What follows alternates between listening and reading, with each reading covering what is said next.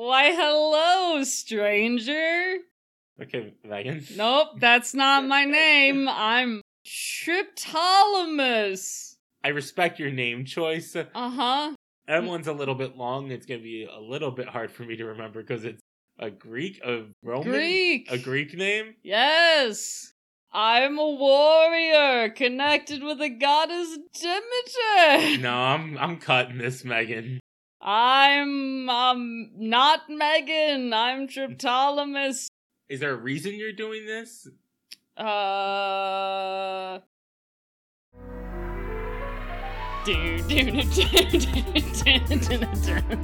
Hopefully that doesn't come across as casually transphobic. Here's the thing about As You Like It. Is it a good play? No. No. When you make jokes about it, does it sound transphobic? Yes. Welcome to Avant Bard, a podcast where two theater nerds explore the highest highs and the lowest lows of works inspired by that upstart crow himself, William Shakespeare. My name is Megan Charlo, and I use she, her pronouns. And my name is Matthew James Marquez, and I use he, him pronouns. And you might have noticed that we didn't have quotes from the film we're discussing today, because today we are discussing the 2006 film As You Like It, directed and adapted by Kenneth Branagh. This version of As You Like It takes place in late 1800s Japan, where British traders are setting up trading outposts, so the main characters don't have to be Japanese actors. I hate this. I mean, it's not because of that, Megan. It's for good reasons that I'm sure will come up, because it has to do with the play, Megan. You can't just make a choice and not have anything to do with the play, right? Anyway, this adaptation was produced by BBC Films and HBO Films, as well as Kenneth Branagh's very own, very short-lived production company, the Shakespeare Film Company, which only produced this and Kenneth Branagh's Love's Labour's Lost, which we will definitely cover one day. So, Megan, he made several popular Shakespeare films. But they weren't from this company, so he made those, and then he went, I should make a company because I am full of myself. And he did two, it failed. And he stopped. It failed. God. I'm gonna come out and say something. Oh, controversial? So controversial, unless you know me, and then it's like, well, yeah, duh. I hate Kenneth Branagh. You hate Kenneth Branagh, Megan? I hate him. You know, the only time I ever liked him was in those god-awful Harry Potter films. I mean, the films are actually okay. No, I like the films. I just hate J.K. Rowling, so Yeah. everything is tainted. It sucks, Megan, because Yeah. those were part of our childhood, but Mm-hmm. you also don't have to give them any money. It's true. But that's the only time I ever liked him, because he's full of himself, and I was like, oh, they just had Kenneth Branagh come and play himself? They did, because he played Gilderoy Lockhart. You're getting ahead of me now. Sorry, I just hate him.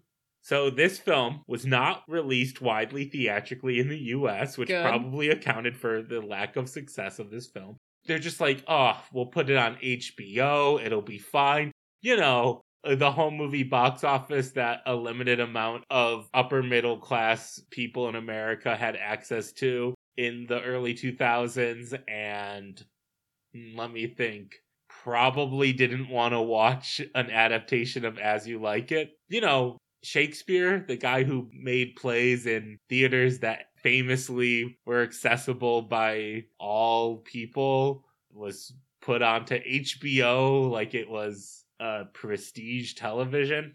It made $500,000 overseas, but its budget is question mark. So I couldn't find anything. $500,000 is like nothing. No, it's bad. You're like, it made that, and I'm like, so I lost money probably? Yeah, it's a film steeped in Orientalism. That's also a knock against it. Yeah. Oh, and also HBO Max, where we watched this film, called this adaptation in the description exotic, which sucks so hard. So, Sir Kenneth Branagh. Is he actually a sir? Yo, Megan, he got knighted in like 2006. Why? because of his contributions to acting. God, he did not need that. He is a graduate of the Royal Academy of the Arts and is still president of such academy. He's the head of it. He took over for Sir Richard Attenborough. Megan, do you know who Sir Richard Attenborough is? Nature Attenborough's brother. But what did... Oh, he did something, and I also was like, oh, like David Attenborough. It was something we did. No? No? That's something we did on the podcast. No? Megan, welcome to Jurassic Park.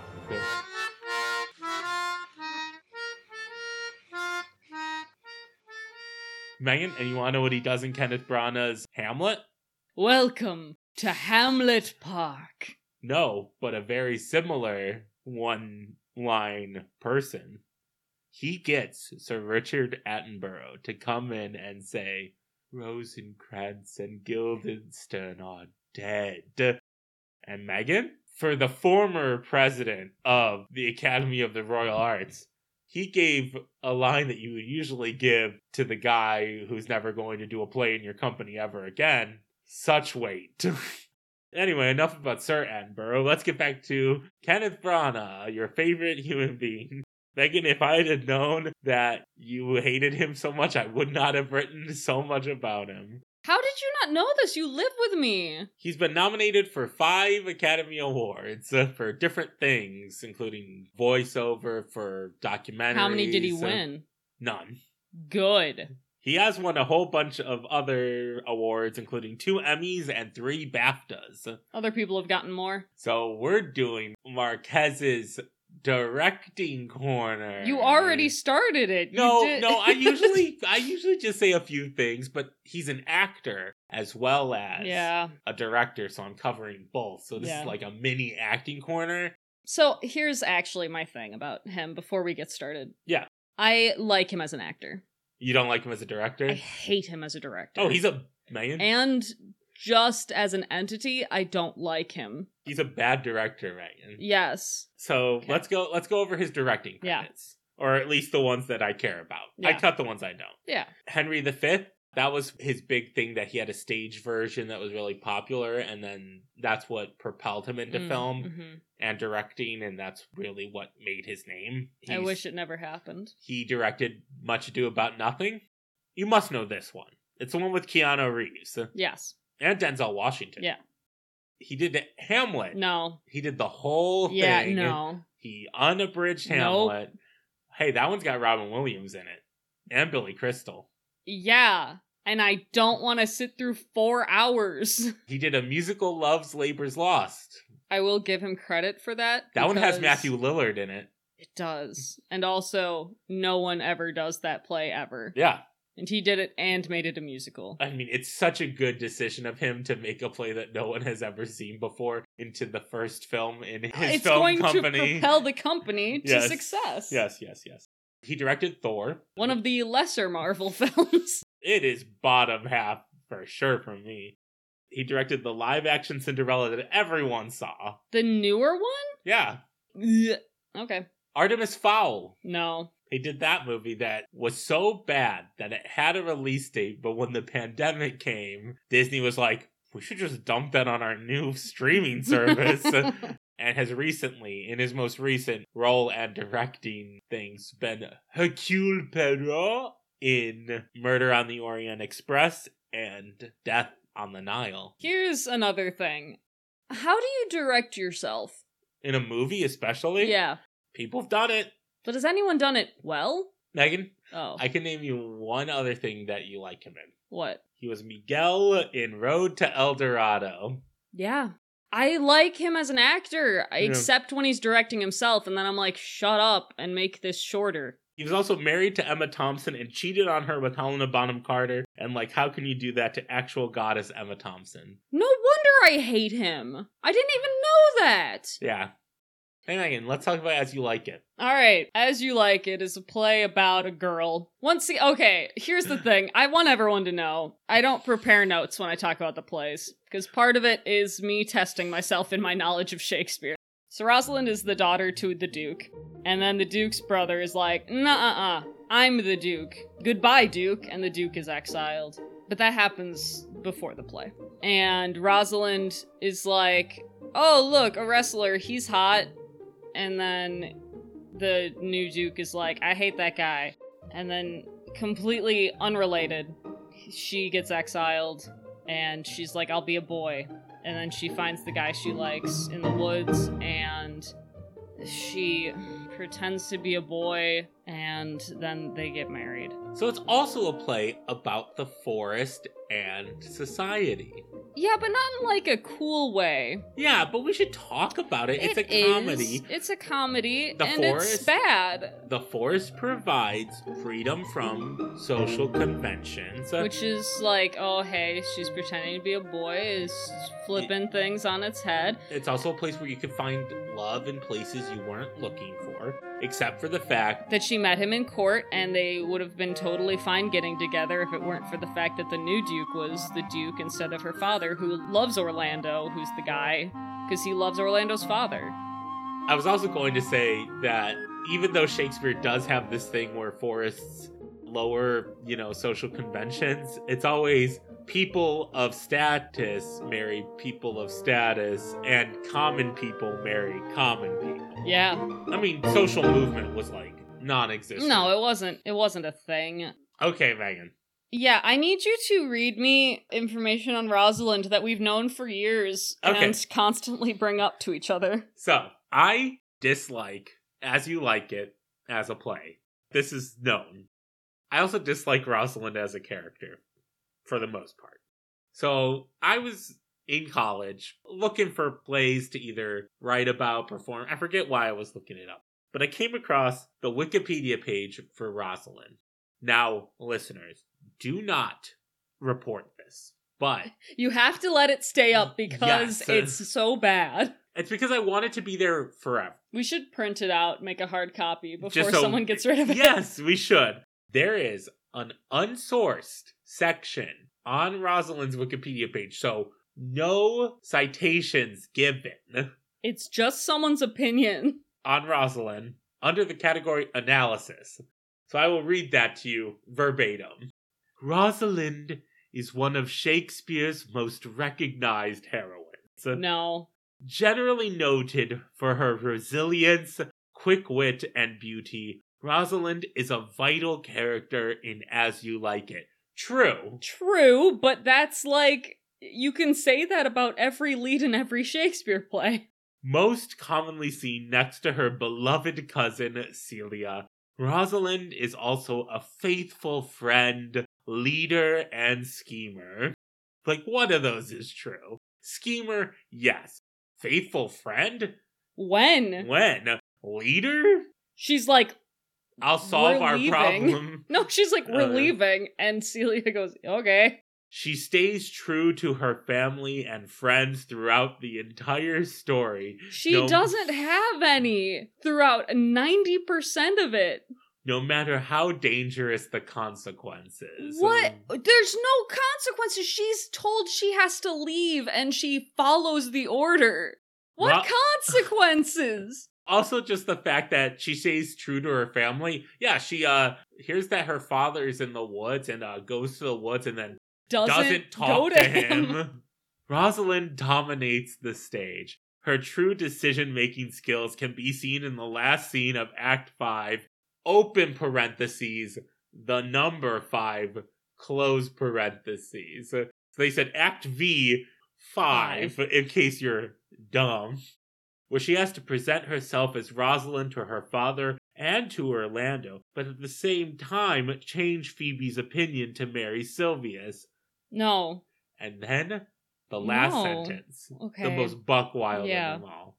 She is the main character of the play who extracts the clarity of important traits in other characters. What does that What? mean? Can you give me an example? Please? Can you clarify? No, there's no citations here, Megan. It's- Rosalind is so hot, she would marry me Okay, if so she saw me.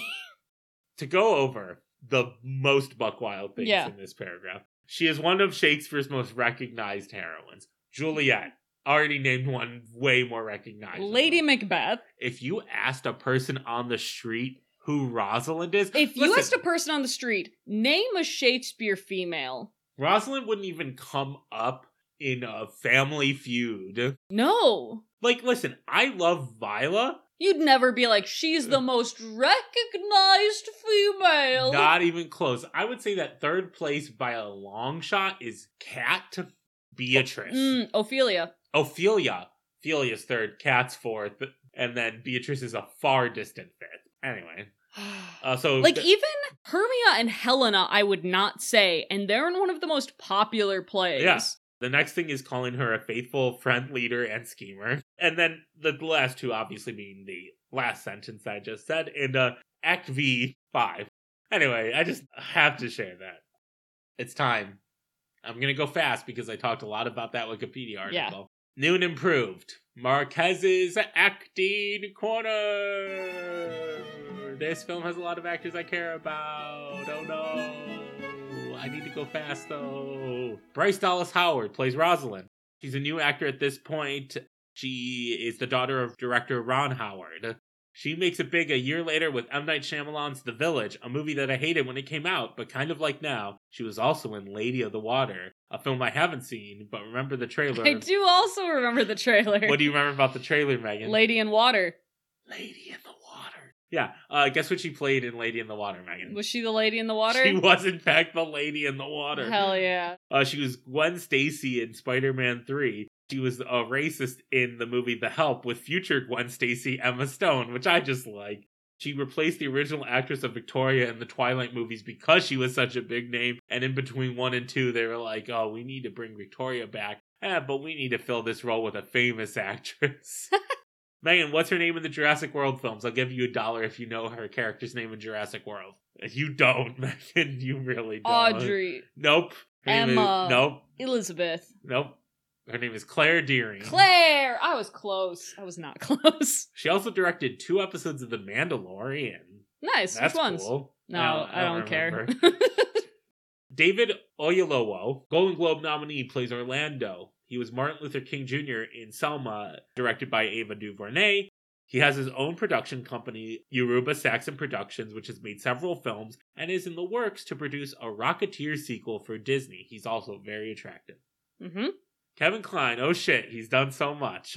He's an EOT. He's great. We love him. He's an EOT. Yes. He hasn't gotten a Grammy, though. Even though he's a great singer, He Megan. is a great singer. Why hasn't he gotten the G? Because he hasn't tried. He was also in Wild Wild West with Kenneth Branagh. I didn't mention that Kenneth Branagh was like the racist villain in Wild Wild West, but Kevin Kline's in Wild Wild West. Is that where they met, do you think? I don't know. Probably not. Megan, I think Kevin Kline Kline's is like a big huge stage actor. Yeah. Yeah. God, I love Kevin Kline. Alfred Molina, he plays Touchstone. Oh, also Kevin Kline plays Jacques, sorry. Yeah, you should say who people play. Alfred Molina plays Touchstone. He's Alfred Molina. He was Tevye on the stage. Dr. Octopus on our screens. I don't know what else to say. I love Alfred Molina, but I hate him in this film. Oh, yeah. It's because Touchstone's terrible. Also, Brian Blessed is in this film, but we talked about him already for Blackadder. It's true. I feel like it's bad that we don't talk about him, but we already talked about him. We did, man. I'll just go listen to the Blackadder acting corner. Anyway, I went on too long about that damn Wikipedia article, so I don't care anymore. Okay, let's start the film. You know when you go see a show in the theater? I do. I do that sometimes. Yeah, and the start of the program has the director's note that 90% of people don't read, but you do. And in that director's note, the director tries to convince you why the weird choices they've made are good. So Kenneth Branagh can't have that, because this is a movie. So he just plasters it across the screen and forces you to read it at the start. Yep. And this is what it says.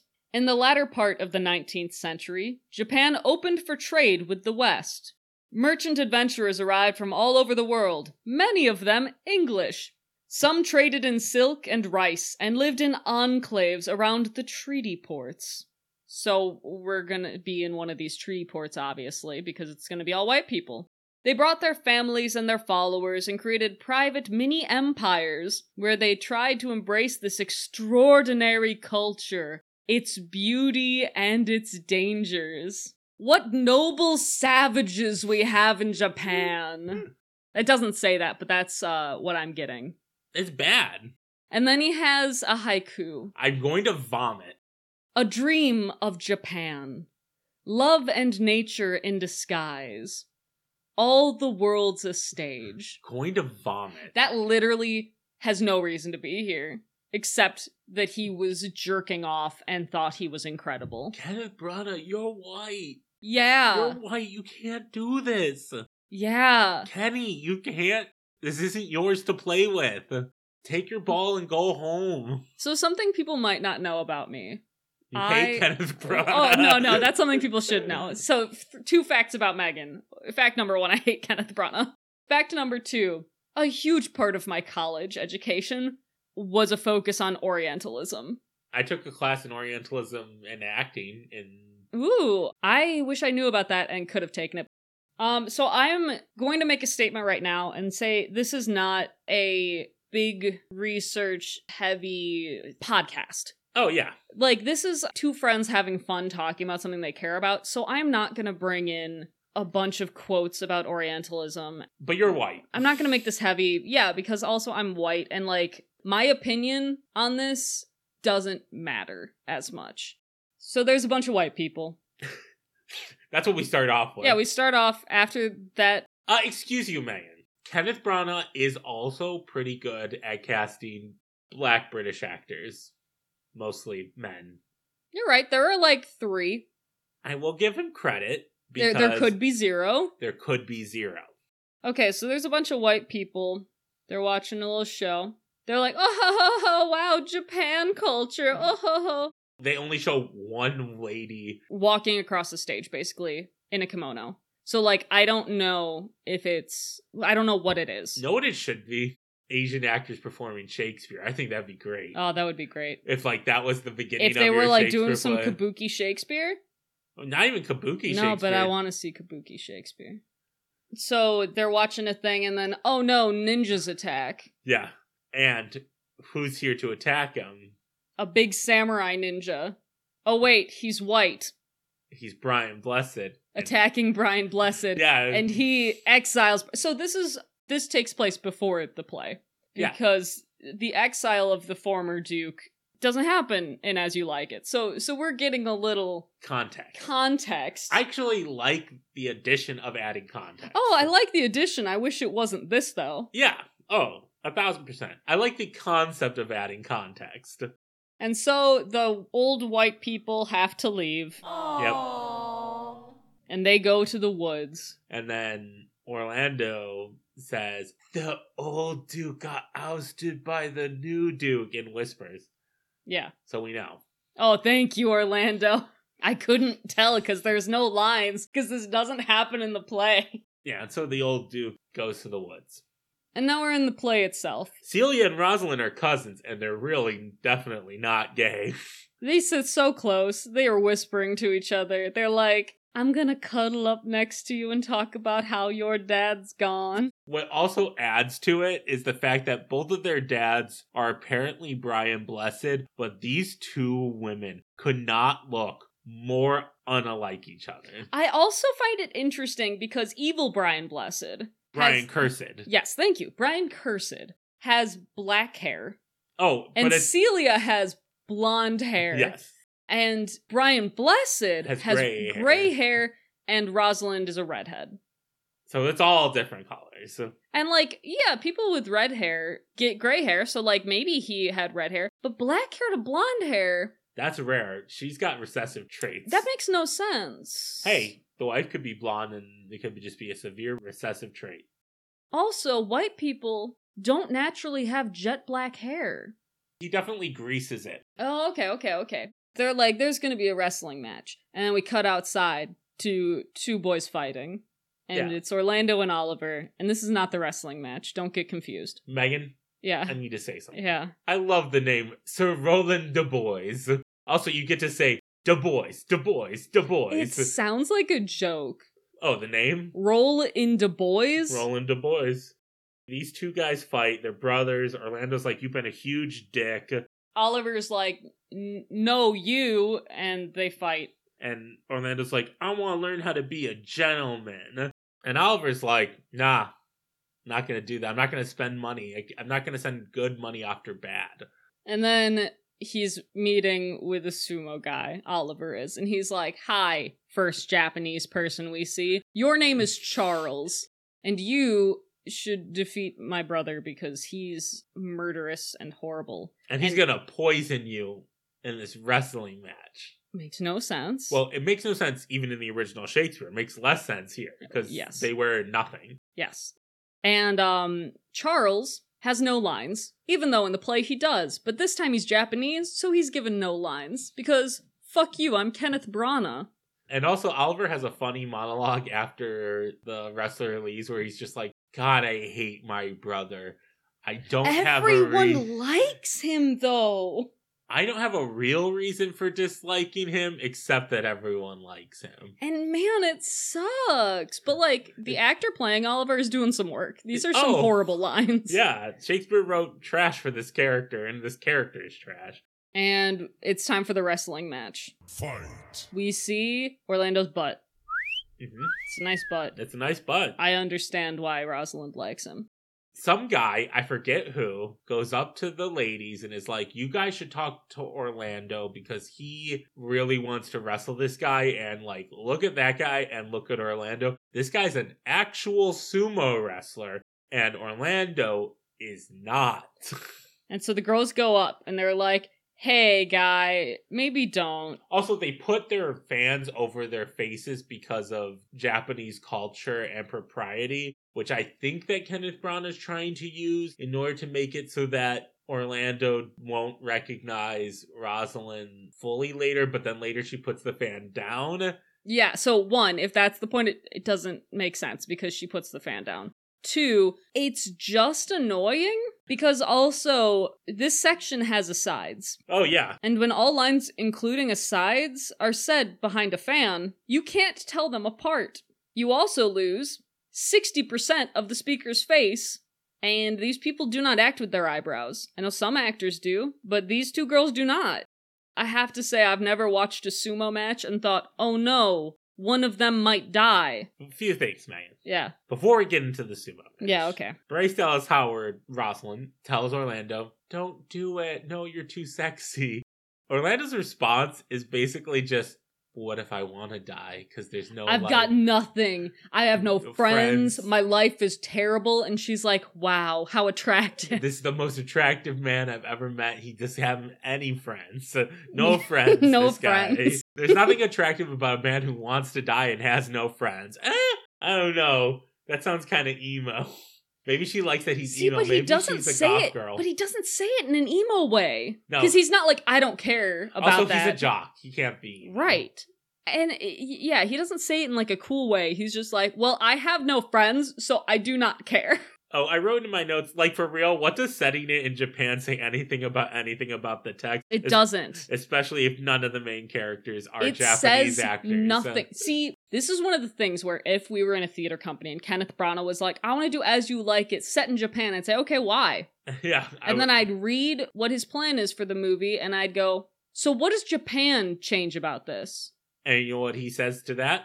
Well, Japan's pretty and everyone likes Japan at this point in time. No, what he really says is, you see how much money my Hamlet made? And I'd go, this won't. And he goes, I'm actually paying for some of it. And I go, you're not doing it in my company. And he goes, well, I got BBC and HBO films to do it. Literally, Megan. Yeah, I know. He was riding his clout. I know. And it took too big of a swing. I'm so mad. I wish he, did something good with his swing.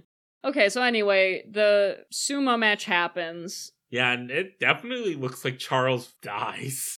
Like, I'm not joking. He, falls over and stops breathing. And when asked later, they're like, oh yeah, he's not talking. And I was like, oh, he didn't talk before.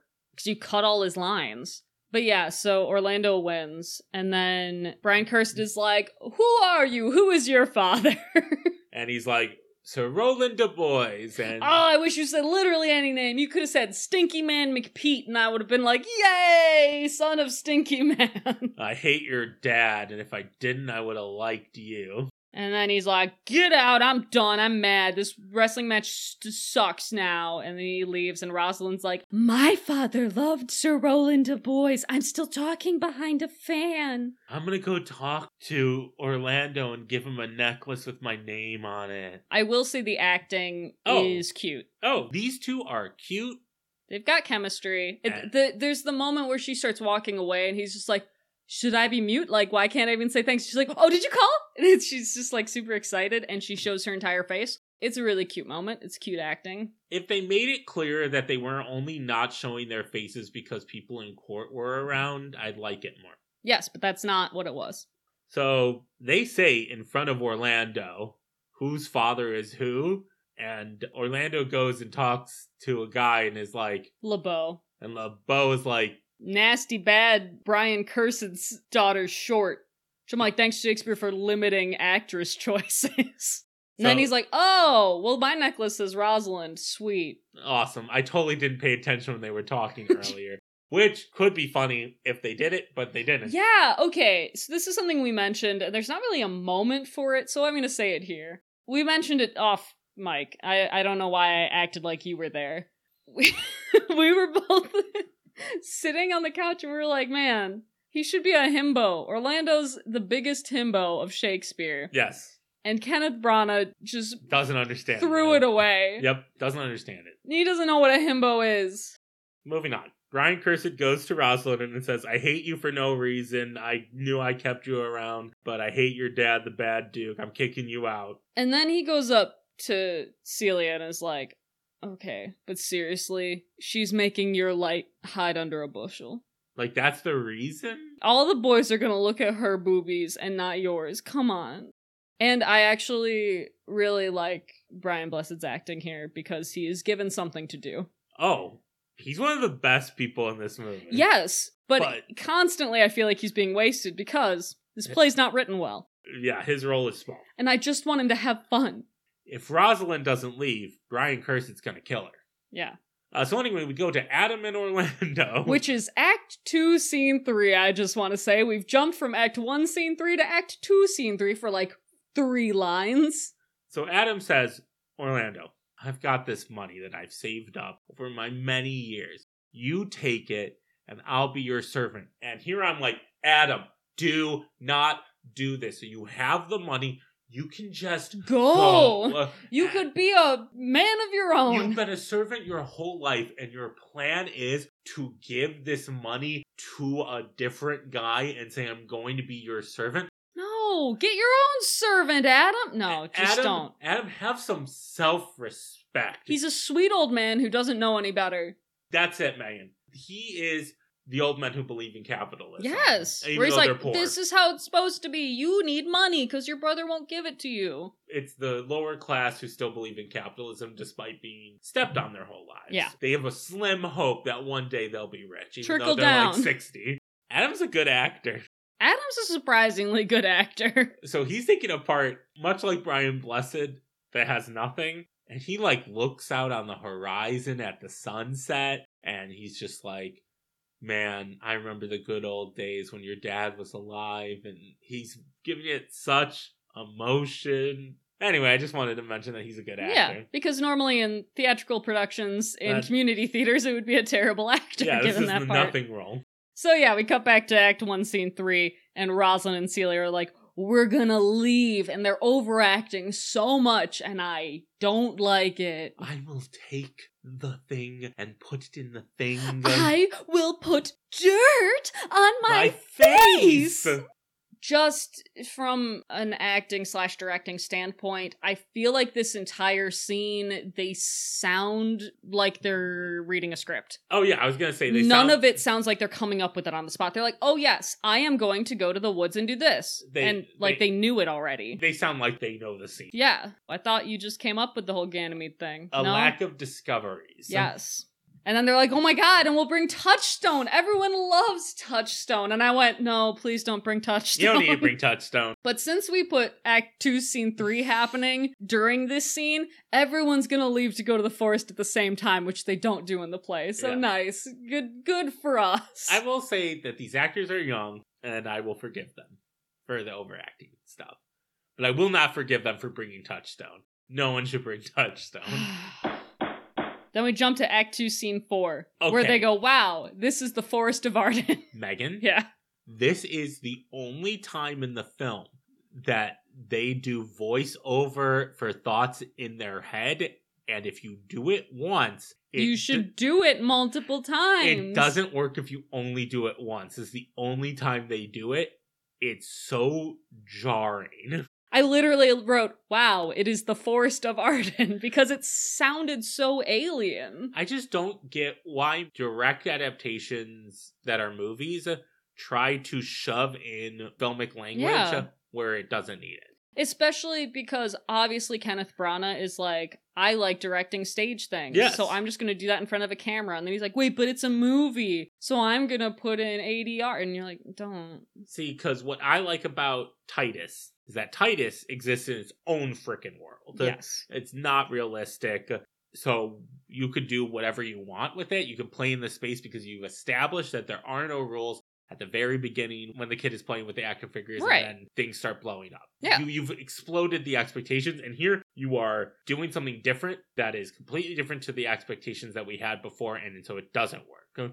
Oh, we forgot to mention when the Duke went to the forest, the old Duke, he found a monk, and that monk was like, I can help you out. And when Touchstone Celia and Rosalind go into the forest, they come across the old monk, and He points a direction. so this is definitely some mysticism, orientalist. Unnecessary bullshit, Kenneth Branagh. Yeah, like, oh, obviously, these people are from court, and that is British people putting on the airs of Japanese culture. And when they go to the forest, they come across some Japanese people that help them connect more with themselves, which I think is what Kenneth Branagh is. Like, if I had to say, like, this is What's his thesis? What is his thesis? But the thing that you're doing then is saying that Japanese culture can be boiled down to nature is good and healing, and all of these tropes that have existed for a long time of just like, well, they're just more natural. They're more just in tune with nature. They're than noble us. savages. Yes. It is like Native American stereotypes as well. Yes. Of just like, It's the thing of the people native to this land care about the land, and we were so wrapped up in our court. It is a white person thinking that they are doing something beneficial to the culture when they are not. That's what this guy is. And then we also, like, when they enter the forest, we have a weird scene where a future character will meet William and Audrey have a meet cute ? And it doesn't need to be in the film. It doesn't need to be in the film. I just wrote, a lady in the bushes sees a Japanese man. Because that's what happens. We cut to Act 2, Scene 1, and we see the old Duke, Brian Blessed, and his band. Oh, they're happy here in nature. They can just live their lives and vibe and do, like, some Walt Whitman shit. Where's their weed? They need it. They need it. Like, they're asking for weed. And I want to ask you, Marquez. Yeah. Who do you think Brian Blessed liked playing more? This character. Yeah. It is a shame that there isn't a filmic Brian Blessed Falstaff. Ugh. There just isn't. Yeah. And that would be, like, a perfect role for him. Yeah. I'm sure he's played it on stage, but, like, Oh, yeah. that's a perfect role for him. And I think he's just better when he is happy, boisterous. And I think he's happier. He's really good at being loud mad, but also old Duke isn't getting loud mad. No, he's soft mad. He's soft mad. Or just like, I'm just mad. Just like, kind of flat mad. So anyway, the Duke is happy to be in nature, and then Jakes. I do not like it being pronounced Jacques. He's melancholy. Kevin Kline is melancholy. Can we call him just Kevin Kline? Because Yes. I hate the way it's Yes. pronounced. It's Kevin Kline. So he's melancholy. Anyway, we go back to Brian Curson. He's just like, where did the girls go? You couldn't get them? Damn. And LeBeau is just like, oh, well, you know, Rosalind did seem to like the wrestler, Orlando. Ah, What? you are incorrect here. LeBeau says Well, I heard from Hesperia, who is the main instigator of the bad parts of this plot. That I'm she was in blaming- love with Orlando and left to the woods with him, and they took Celia and your loved fool Touchstone. Yes, it is Hesperia's fault. I'm going to blame her. She is a gossip, and this is all her fault. Also, she's completely incorrect, which I love. Most of the time in Shakespeare plays, they will say what they're doing and then do it. Misinformation is rarely given in a Shakespeare play unless it is hyper obvious. And this is kind of like weirdly not hyper obvious. Well, because you'd think if you got this hyper obvious misinformation, Yeah. that he'd go, oh, go out and kill him. Yeah. But that's like not what he says. He's just like, damn. Well, he does say to burn down the frickin' Yes, but house. he's like, burn down the house that he left. The Du Bois house. Yeah. Yeah, but it's like, go burn down the house that he left and his brother is in. Do you see what gossip mongering does? A house is burned down. No more water cooler gossip, guys. It burns down houses. Houses. Hesperia? You don't want to be the Hesperia of your office. Right? Here's the thing. It is a character that we do not see, has no lines, and what we're told is a gossip. And those are the characters that I love. I want a Hesperia spinoff. We go back to the woods. Celia's like, walking is hard, and that's boring. So we meet Corin and Silvius. You know, a side plot that we don't need. I hate this subplot. It's bad and unnecessary. I care about it more than I ever have because Silvius is pretty cute. Oh, Silvius is... Okay, Megan. Megan, Yeah. you are correct. He's pretty cute. He's pretty cute. He's a cute actor. I was just like, oh, okay. But Megan, I hate the subplot so Yeah. much because it doesn't need to happen. And then Touchstone is like, Here's my dark backstory. Don't fall in love. I fell in love with a country girl once and it didn't work out. and I'm like, literally no one cares Touchstone. And Corin is like, let me show you my forest cottage. They're just like, can you help us? And Corin is like, I don't know, can I help you? And it's like, we can work for you for room and board. And he's like, let me show you my cottage. And that's it. Yeah, Rosalind, I will say. So Rosalind is like, I'm a boy. Doesn't even try to lower her voice. Oh, does nothing. Does nothing. Puts her hair into a ponytail. And doesn't even tuck it in her cap. We cut to Jacques. We cut to Kevin Kline singing a little song. No, some dude is singing a song. He's trying to commune Oh, with that's nature. right. It's Amiens. Yeah. Amiens. Amiens. Yeah, I said some dude, Megan. Starts with an A. A man is singing a song. And it's not bad, but it's weird because they're playing instruments and there are no instruments. And Kevin Kline has said, more sad music. I want more sad music. And the guy's like, dude, we I've cannot been keep... singing all day. We cannot sing more sad. You couldn't possibly be sadder than you are now, so we're not going to play sad music anymore. And he's just like, I could suck sadness out of music like a weasel sucks eggs. That's the only reason to ever keep this scene, but honestly, it's not worth it. Just cut this scene. I love the phrase like a weasel Yes, sucks eggs. just throw that line in a different scene. Yeah, Come on. but Megan, here's the real important part. Orsino from 12th Night could never be this melancholy. Oh, no. No, are you kidding me? Anyway, Kevin Kline leaves and runs into Touchstone doing Tai Chi. Which is not Japanese. That's not Japanese. And then That's not Japanese. Yeah, I know. And then they go off and they go, ha ha ha ha ha. We're saying lines together that are not in the play. Let's laugh and go off together. Marquez, did you know Tai Chi is not Japanese? I did, Megan. I did know that. I'm sure if you asked Kenneth Branagh, he would say, oh, well, it's because Touchstone's a fool and he doesn't know any better. And I'll go, really? Or is that you, Kenneth Branagh?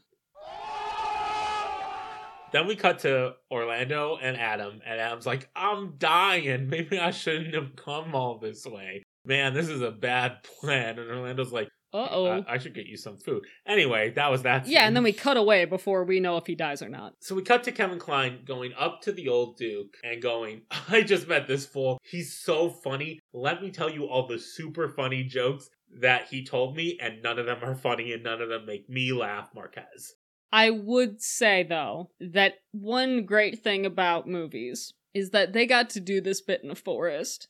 And I feel like it would be really fun to act this out in a forest where you can throw yourself on the roots of some trees and laugh. Oh, Meg, you just like forests. Oh! Yeah, that's the best part of the film. So, Megan, I liken this scene to, like, you know when your friend tells you, like, oh man, I have this comedian that I really like. Let me show you a video on my phone of him. And you're just like, no, I'm it's not not laughing. funny. Oh, I hate that. I hate that's such an awkward moment for either party. Yes, because you're showing someone you love something and then they're not reacting. And you're like, great. Or if you're the person, you're like, oh god, they like this, but I cannot force myself to Megan, laugh. that's not what the film was like. That's what me watching the film Yeah, is yeah. Like, that's like Shakespeare being like, look at all my funny jokes. And I go, it's Kenneth Branagh saying, look at all of Shakespeare's funny jokes. And I go, they're not. You shouldn't have kept them. And then Orlando interrupts with his katana and dagger. And he's like, I'm gonna kill you all if you don't feed me. So he holds a katana like a rapier and the dagger like you would a dagger. But the dagger is clearly... like a rapier and dagger. Your European dagger. So obviously, it's because Orlando comes from England and he just doesn't know the culture. But that doesn't mean that... that means that he does have a katana. He wouldn't have... Just give him a rapier. Just be like, yeah, he brought his weapon from home. Why would they not have weapons when they're on the sea where there's pirates? And then they're like, whoa, calm down, Orlando. Sit down and eat. And he's like, oh, I'm sorry. I thought all things had been savage here. He says, as someone who we've seen encounter no hardship except for hunger. He's had hardship, but it's not like the forest or Japan was hard. It was his brother. Oh, okay, Adam's fine. He's alive. He's here. He's gonna eat. Oh, thank God. And then, they sing another song. There's another song already. And I'm like, you know what, Kenny B, I'd be fine with this if you used the song and then, transitioned and had it in the background. But he just, keeps the scene going. And I'm like, this is 2 hours long. And then Kevin Kline says the famous speech. You know the one. The one that's really only good out of context and in context makes no sense. You're just like, why are you saying this? Last scene of all that ends this strange eventful history is second childishness and mere oblivion. Sans teeth, sans eyes, sans taste. Sans Undertale. Did you forget that we did that? I forgot that we did that. We both thought of it right before it ended, and you said it first, and I will... That's because I said it too early. You did say it too early, but that's the funniest shit in the world to me. Yeah, All the World's a Stage is a speech. It's a good speech. It's a good speech. It makes no sense in the play. I mean, that's when Shakespeare was like, I got a banger. And I just wrote the speech out of nowhere, and I don't just put on speeches, so I gotta just toss this in the play I'm writing. Yep. So Brian Cursed charges Oliver to get his brother, or Brian Cursed gets to keep all the Du Bois lands that he burned down. He is holding his mouth so close to Oliver's mouth. Do you want them to kiss, Megan? No, I don't, but I think he does. I like how broken they show Oliver here. It's great. Oh, yeah. No, here's the thing. Every production I've ever seen of As You Like It, I have not given one single shit about Oliver.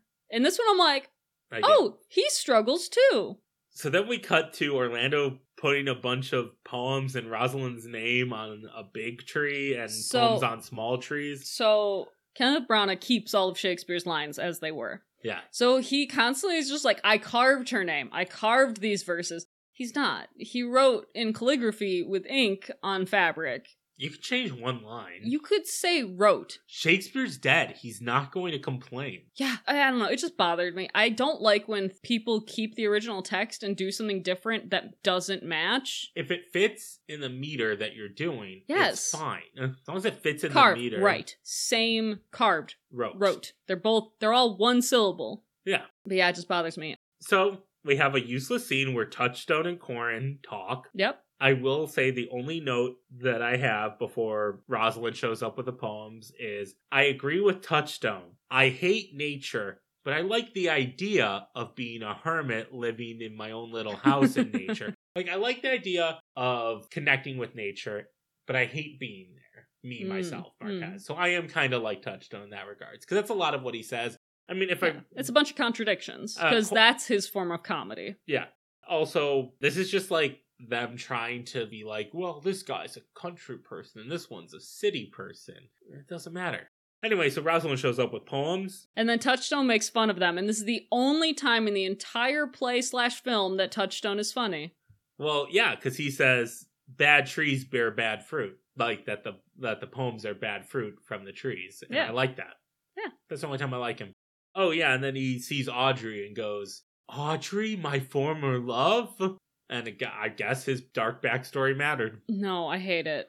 Anyway, Rosalind is like, Celia, look. And Celia's just like, wow, you know who wrote it? And Rosalind's like, no, I have literally no idea. And she's like, a wrestler? Rosalind goes, who? What wrestler? And I'm like, the one you met 3 days ago. You can make this not seem like she's an idiot. Well, like, no, Kenneth... Megan. What? Rosalind is one of the most insightful. Oh, right. She's very quick-witted. Yeah, so there's a lot of productions where she just seems so excited that she's like, what? No. There's literally no way. But in this, she sounds like she's going, what? I don't know who that is. Yep. And then she says, no, answer me in one word who this is. And then Celia talks for like 7 pages. Yep. Meanwhile, Kevin Kline is talking to Orlando. And he's making fun of Orlando's poems because they're bad. He's like, you wrote all this on bark. And I'm like, no, that's fabric. And sorry, I keep bringing that up. I just could have been changed. And Kevin Kline hates that Orlando is in love because the world sucks, and you shouldn't be in love because the world sucks. And Orlando's like, I'll prove you wrong. Okay. And he runs into Rosalind, and Rosalind's like, you're not in love. My uncle taught me that love is like this. And I think it's weird. I'm just gonna say that Rosalind's like, my uncle said this. I'm like, why not say your father? Yeah. You're super lying by saying it was your uncle. You could just lie and say it was your father, but like, your uncle would never say this. He's Brian Cursed. So she talks to Orlando as Ganymede, her disguise. Oh, we didn't even mention that, Megan. Oh yeah, she's like, I'll be a boy. And she doesn't do anything to be a boy. And she's like, I'll be Ganymede. Oh, Celia also says, I'll be Aliena. Like an alien. And then, like, the names come up maybe once later. So, let me get this straight for what's happening in this play. Yeah. She's pretending to be a boy. Yeah. But will pretend to be a girl. Yes, because in this scene, she's like, oh, I'm gonna make you stop loving Rosalind because I'll pretend to be Rosalind and you'll come woo me every day and only ever call me Rosalind. Got it? So I'm not actually Ganymede. We're gonna pretend I'm Rosalind. So she is Rosalind, pretending to be Ganymede, pretending to be Rosalind. In order to get Orlando out of love with Rosalind, but actually is doing it because she loves Orlando. Yeah. Got it. I actually like that. And as soon as they clasp hands to be like, yeah, let's do this, I'm like, ooh, they want to have sexy times. They have chemistry, I will admit. So speaking of sexy times... I don't want to watch Touchstone and Audrey have sex. I don't want to watch it. You know who does? Kevin Kline. Yeah, he's just watching, he's snooping, and then she's actually a pretty fun character. Oh, I love Audrey. She's actually pretty great. Never mind, she's the best one here. Yeah, because they talk about, like, poetry and honesty, and Audrey asks Touchstone, like, should I be more poetic? And he's like, yeah. Because you're honestly, you're ugly, kinda, and you're kind of a slut. And she punches him and says, I am not a slut. And I want a gif of Audrey. Not a slut. Yes. It's great. And then he's just like, well, okay, we'll get married so that we can have sex. And she's kind of like Harley Quinn. And that she's like, you suck to me. What? You want to marry me? Wow. Mr. J, Mr. T. Okay, and then they get this bad priest from somewhere, from his pocket. He's just like, here's a guy to marry us. And Kevin Kline's like, yeah, I'll witness, because I've been witnessing all of this through a crack in the wall.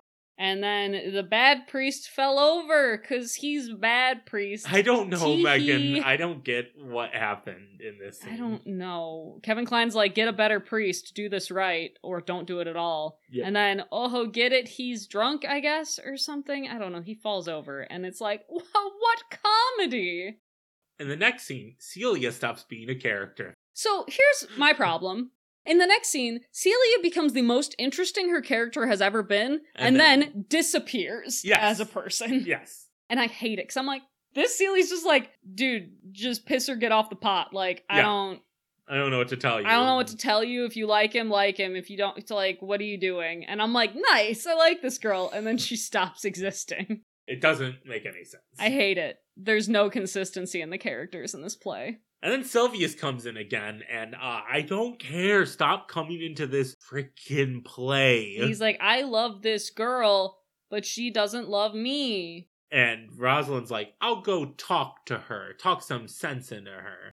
And Rosalind goes and is like, why don't you love this guy? And Phoebe goes, I like you. You're sexy. So here's the thing about Phoebe. She appears at least somewhat Asian, the actress. Yeah. And she's supposed to be... She's supposed to be a native. Because so she's supposed the to people who live in the forest are all Japanese. So she's supposed to be Japanese. But we don't know. And then the lines that Shakespeare has that Kenneth Branagh keeps sound really racist when you put it in that context. Because she's like, 'tis not your inky brows, your black silk hair, your bugle eyeballs, nor your cheek of cream that can attain my spirits to your worship. Just cut them. That's my thing. If you want to keep words that Shakespeare said without altering them, cool. Then cut the ones that sound racist in your context that you made that's not necessary to begin with. Also, Rosalind's kind of misogynistic. Yeah, no, Rosalind is like, I'm not like other girls. Most girls suck eggs. You like him. Just be with him. Settle. He loves you so much. You think you could do better, you uggo? While we're on the topic, lines that Kenneth Branagh I think should have cut. He kept the line in an earlier scene where Rosalind's just like, I'm a woman. When I think, I must talk. And I'm like, this is really misogynistic. Why does that guy on Wikipedia like Rosalind so much? Sell when you can. You are not for all markets. Is advice that she literally tells another woman. Yes. And like, I get that she's pretending to be a man, but it's like, but why would you say that? Why would you be a shitty man? Yeah. Why not be a good man? Sell when you can. You are not for all markets. That is bullshit. You know, Phoebe should like who she likes. Maybe she's gay. Maybe? She's like, wow, I really like the feminine aspects of Ganymede. Everyone, do not like someone just because they like you. No, it doesn't end well. Anyway, after Ganymede leaves, there's this little bit between Phoebe and Sylvius where Phoebe's like, I don't like Ganymede, but actually, I'm gonna write a letter about how much I like Ganymede and you're gonna give it to him. Every time I've seen it, this little bit, she's been very standoffish to Sylvius still. And in this film, Kenneth Branagh had them, like, against each other, and it's, like, very manipulative to Sylvius. Yes. And I actually really liked that choice. It is one of the first directorial choices in this that I went, ooh, I like her being so close to Sylvius in this. Yes, I agree. It's interesting and it makes you feel bad for Sylvius. It is. We're such good friends. Yes. I know that you... I love you so much as a friend. You'd do anything for me, my friend. Moving on to the worst part of the play. Touchstone is like, Audrey, what? There's a Japanese guy who likes you? I'm gonna confront him. She's like, no, he doesn't like me. And I go, oh. Why are we here? Why are we doing this, Kenneth Branagh? And then Touchstone goes up to William and is like, oh, are you smart? And he goes, yeah, I'm pretty witty. And Touchstone's like, ha ha ha, he says he's witty. Are you cool? Are you wise? Are you hot? Are you cold? Are you yes? Are you no? He, like, questions him a lot, and then he just kind of hurts him. Yeah, so here's what I said. They had an Asian person speak, finally. Yeah. Like, a person that it's like, this is a Japanese farmer in this film. And, he acts dumb. He acts like maybe he doesn't fully understand English. He's that nodding, smiling stereotype. And he gets hurt. And he has terrible teeth. Yeah, and then he gets hurt. And then he is abused. So, we're done. I hate Kenneth Branagh. Let's move on, Megan. We gotta move on. Megan, this one is clear. It's obvious we don't need to harp on it anymore. I know. So Kevin Kline and Rosalind are talking, and they have really good hair, which I don't understand, because they've been in the woods for like a week, and there's no conditioner or hairbrushes that I've seen. Rosalind also thinks that being sad and jolly in either extreme is bad. And Celia is putting flowers into the sheep's wool, and it's very cottagecore, and I like it. Man, if there's one thing I can say about Celia, she's so cottagecore. She's so cottagecore. So Rosalind's mad because she's like, Orlando's late. I need to say this. Yeah. This play, we go from scene to scene, and whoever is speaking to whom in the next scene is decided by like a freaking wheel. I will also say that Kenneth Branagh jumps all over the play. Like, the last scene was 5-1 and now we're in 4-1. Oh, yeah. But I'm saying even But in in Shakespeare, general. even in Shakespeare, Yeah. it's like, oh, This one's gonna be Jacques and Rosalind. They've never met. She's never seen the Duke, her father. I don't know how she's talking to him now. I guess he followed Touchstone to Corin's? So anyway, good scene happens. She's like, Orlando's late, I'm super mad. And then finally Orlando shows up. And they're like, okay, time for the wooing. And I'm like, girl, you are acting so unhinged because he was late. I would not want to woo you even for pretend. But that's the thing, that she's pretending to be a bad girl. And then Orlando, in response, acts like a shitty nice guy. Like, milady, I deserve your love because I love you. And I'm like, that's not cool. But I like this scene. I do like this scene. I said I have no notes because it's good. I have a note. Oh. So there's that bit where he's like, I can't remember exactly what it is, but he's just like, would you have my love? And she's like, yeah, and 20 like it. And he's just like, huh? You'd date 20 guys? And she's like, what, can have one too much of a good thing? But in this, he's just very much like, oh, that's silly. While I kind of like it more if he's like, whoa, what? I'm sorry. Did you just say you date 20 guys like me?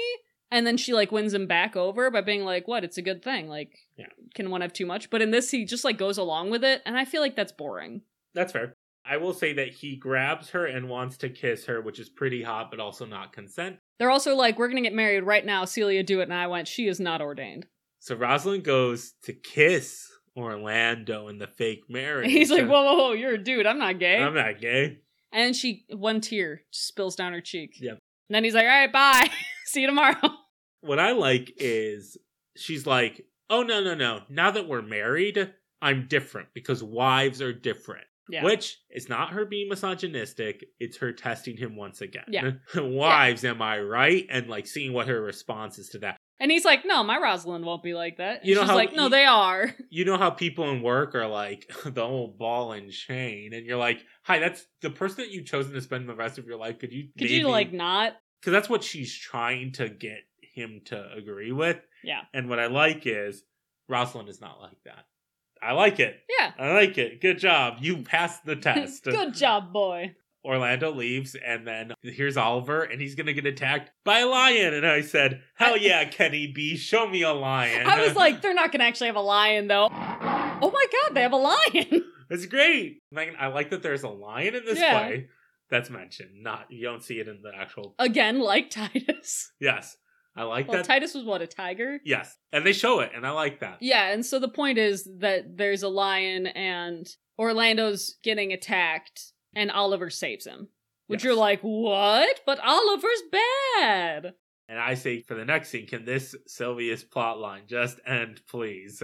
So what happens is, Phoebe writes a letter, but what Phoebe didn't think was that Rosalind, who clearly doesn't like Phoebe, would show Sylvius the letter that she wrote. Because Phoebe says, I'll write him a letter saying I don't like him. And she does the opposite. Oh, silly Phoebe. Silly Phoebe. And then Rosalind's like, Sylvius, look at this, where she says I'm hot and you suck. So you should not be in love with her. Again, yes. Opposite is also true to my statement about not liking someone just because they like you. If somebody doesn't like you, you deserve better. You deserve better. So then, Oliver comes in and Celia just immediately falls in love with him. I will say, normally, I think they make no sense together. But I think they have very good secondary acting in this moment where he walks in and sees her for the first time and she sees him for the first time and they're both like, oh, I'm buying it. That person's cute. It's really cute, but then they get kind of sexual. Where he's like, oh, I'm gonna have sex with this attractive girl. And I'm like, oh, I don't like this anymore. I think that Sylvius should get together with Celia. Yes. Because they should have a scene where they talk. And Oliver should not be part of it. No, Oliver could show up and not be a romantic interest. Yeah, no, that's what I mean. And just have a redemption. Yeah, just be like, hi, I saved you from the tiger. I'm very sorry. Hi, my brother's bleeding. Can you guys help him? Cool, thanks. And then Phoebe can live her life however she wants. Yeah, Rosalind faints when she hears about the bloody napkin. And then I was like, oh, nice. They just cut and we're just nope. Now she's waking up and they're continuing the scene. And they're trying to, like, keep up their disguise around Oliver, but it's weird. Because they're like, no, I faked fainting. Because a girl would faint. Guys have never fainted. Yeah, whatever. Obviously, Celia and Oliver are getting married. Duh. They saw each other. Of course. Have you ever seen someone hot in the woods? And Orlando's fine. And Orlando's like, hey, Ganymede, in the water, naked. Are those boobs? Nah. Okay, cool. Why did they have this? Why do they have this? Why did they put this in the movie? Why was Kenneth Branagh like, you know what this play needs? Her naked in water. Man, it made more sense in the Ophelia movie. Yes, because it was used. This is not used. This isn't used for anything. Anyway, I'm trying to wrap up here, Megan, so... No, I get you. So both Silvius and Phoebe meet up with Rosalind again. And Orlando, because they're still Orlando together. is there. Well, Orlando's just there. Yeah. They're like, but I love Rocky, Dr. Scott, Janet, Rocky, ugh. Great Scott! So they do that, and Rosalind's like, okay, this is enough. I can put a stop to this. I knew this wizard since I was 3. I love this a lot. No, Megan. I hate it so much. I love that she goes, I've known a wizard since I was 3 years of age, and he can make Rosalind appear by magic. Just go to the wedding. Here's my question. I've known a wizard since I was 3, and I guess he's here in these woods? Come on, guys. Realize it's a lie. Megan, I can make this film better. Yeah. I've known a wizard since I was 3. God. And all you Japanese people with your Irish wolves. They do mention Irish wolves. Again, Kenneth Branagh just cut the line. So basically, she promises everyone that they'll get what they want. Except for Phoebe. No, she does promise Phoebe that she'll get what she... No, she doesn't. She says, doesn't. You'll be wed if there's someone for you to wed. She says, I'll marry you if I ever marry a woman. Yes. And I won't. So then you'll marry Silvius, I guess, is thrown in there, and you'll settle. My other thing is, all of them saying the different names like Rocky, Janet, blah, blah, blah, should be funny. It's not at all. It's the longest that section has ever felt in any viewing for me. Rosalind also goes and sees her father for the first time this whole play. But they don't talk. Yes. It's pretty cute, but I wish it happened earlier. Yeah. Because he's like, oh, a little person, that kind of looks like my daughter almost. Like, come here, like waves her forward, and then she's like, oh no, I don't want to hide behind a tree. What you always have to do is just forget that they are father and daughter for most of the play. Yeah. Which is wild. You would never do this. And then for some reason, we cut back to Brian Cursed, and someone's just like, the old Duke lives in the forest like Robin Hood. Did you know? And I'm like, this is from 1-1. Why? He lives on vibes and feelings and shits rainbows, my dude. I don't know what to tell you. And it's from 1-1. And then we see a bunch of clips of just Japan's nature. Oh, yeah. And it is so dumb. Okay, anyway. Okay, sorry. Wedding. Yeah, there's a wedding. So Brian Blessed, the old Duke, is like, can Ganymede do everything that he says he can? And also, doesn't he look a lot like my daughter? And Orlando's like, I thought he looked like your daughter too. Wild. I met this random kid in the woods who looks like your daughter. And then they're like, here come the animals on Noah's Ark, and it's a bunch of Japanese people. Yeah, they say that, don't they? And then they're like, hi, I'm Hyman. They kept Hyman. And I did not expect them to keep Hyman coming down to do this. And Rosalind just enters as Rosalind. And I think it's dumb, because Ganymede's supposed to show up and be like, hold on one sec, I totally got Rosalind. Step behind a tree, get dressed up like Rosalind, be like, it's Rosalind, get it? So you get the feeling that like everyone is like, and if you're in a film, film, the same. you could do a quick change. Right. Like instantaneous. Like magic. Yeah. But instead, Ganymede never shows up and just Rosalind. So like, honestly, if I was them, I'd be like, wow, the wizard's real. Ganymede has run off because they got the wizard and then died. And Rosalind came, but they're different people. Okay, so Orlando gets Rosalind. Great. And Phoebe gets to settle for Sylvius. Because they're like, I mean, if you want to marry a chick, gay. It sucks, Megan. It always sucks. I will say also, I'm glad that Orlando and Rosalind kiss before they say I do. Like, as a like, oh my god, it's you, and they kiss. Yeah. I like because that. I don't like when their first kisses when they're married. That's weird. Yes. I mean, even though they get married like a second Yeah, later. but like still. Okay, Megan, I think we're good. I think everyone gets to be happy. And ho, ho, ho, it is I, the third Du Bois brother. Who are you? It is I. Do they not like him? They've never even mentioned him. I am here to tell you that the other Duke was coming here to kill you, but he met that monk that you all met at the beginning. That monk mattered! And he's now a hermit in the woods, and everything is fine. You can go back home, old Duke, says I, the third Du Du Bois Bois. son. I will say, Shakespeare, the line converted from the world definitely sounds like the bad Duke just died. Yeah, it does sound like that, but he didn't. And then I like it because the Duke is like, okay, let's have this fun. marriage and dance and go home. And then Kevin Kline is like, no, I'm going to go with that other Duke. Wait, that guy's super sad and contemplative now? That sounds like a party. Though I did write, Jacques, this isn't an airport. You don't need to announce your departure. Because they're like, let's dance. Then he goes, ahem, excuse me, I'm leaving. I think it would be more poignant if he doesn't say anything and he just walks away. Or he's like watching everyone be happy and he just goes like, this isn't for me. Right. I hate that he's like, before you dance. Everyone sings and dances and this lasts like 3 minutes. And we've just wanted this film to be We're like, okay, it's over. Nope, now they're running and dancing. Oh, okay. There's the old Duke against a tree. And Celia kisses his head to be like, see, we're fine. And then he smiles slightly. And then nope, they're still dancing. And can we fade? Can we fade to black? Can we fade to black? Nope, the song is continuing. Okay, it's over. Wait, nope. Here's Rosalind. Nope, Megan, see, they fake you out and they're just like, oh, credits. Good. Credits. Directed and adapted by Kenneth. Oh, sorry. I did a Marvel movie. Mid-credit scene. Okay, so what if instead of the epilogue, Viola shows up? And it's like... And she's like, I'm making an initiative. This is... She has an eye patch. You become part of a bigger universe. You just don't know it yet. That'd be great. If Viola had an eye patch, it's like, hi, my name's Cesario. Or is it Viola?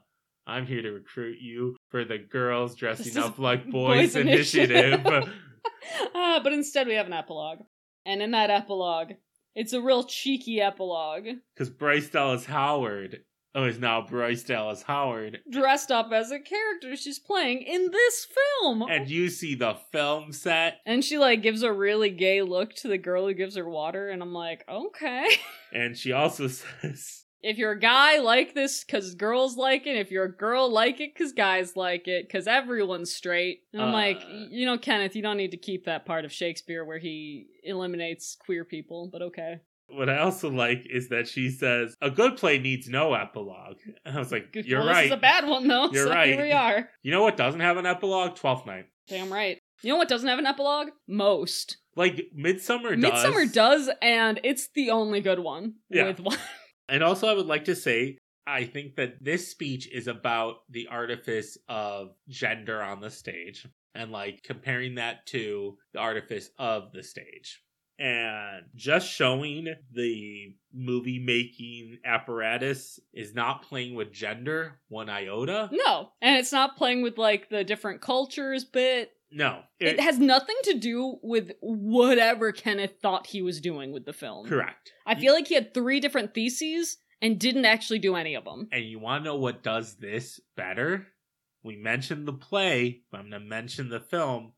The 2016-2017 Midsummer Night's Dream does the epilogue a whole lot better because also seeded throughout that movie are little snippets of it being like a film. Oh, God. Can we just watch that again? We can. I mean... But anyway, this is done. We're done. Bryce Dallas Howard says bye. MVP... Oh, sorry. Do we want to say anything about it? I don't like it. No, it's a bad adaptation. Okay, MVP? Let me go through my list. Adam, Oliver, Orlando, Brian Blessed. Those are my top 4. You know what? Controversial MVP. Oliver. Because this is the first production where I've actually cared about Oliver at all. Please tell me who this actor is. Adrian Lester. Adrian Lester as Oliver is my MVP. He's a member of the most excellent order of the British Empire, which is rewarded to contributions to the arts and sciences. He is a knight. Sir Adrian Lester. He was also in Love's Labor's Lost, so we'll get to see him again one day. Okay, we'll see if he gets MVP from me in that too. He was also in Spider-Man 3, Scenes Deleted. Aww. I am going to go with David Oyelowo as Orlando. The brothers. Because I liked him. I wish he could have been more of a himbo. That's the only reason I didn't choose him. That's fair. I thought he was doing really well with what he had. Yeah. Okay, Megan. Yeah. So fun fact. Yeah. There's no Roger Ebert because this was a HBO film. Oh, fair. But do you have what Shakespeare would have thought of this film if he saw it? Yeah, I think this is what Shakespeare would have said if he saw this film. It is like an ill-roasted egg, all on one side. Got him! Is that from As You Like Yeah. It? Nice. It is from Touchstone talking to Corin, and Touchstone's like, man, you're damned. You don't know shit about court.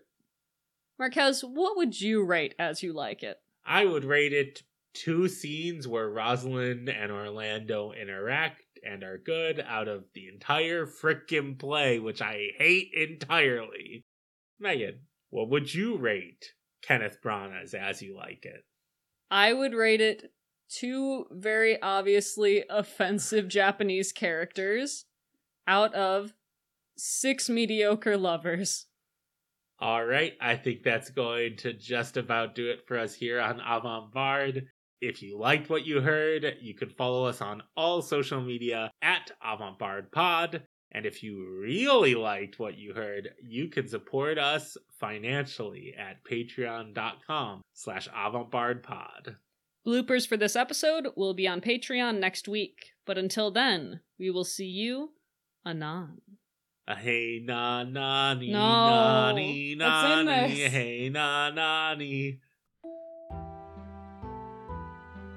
Avant Bard is created by Matthew James Marquez and Megan Charlo. To support the show, visit patreon.com/avantbardpod. We would like to thank Riley Allen for the creation of our theme music, Cloverkin for our logo artwork, and everyone in the audience for joining us.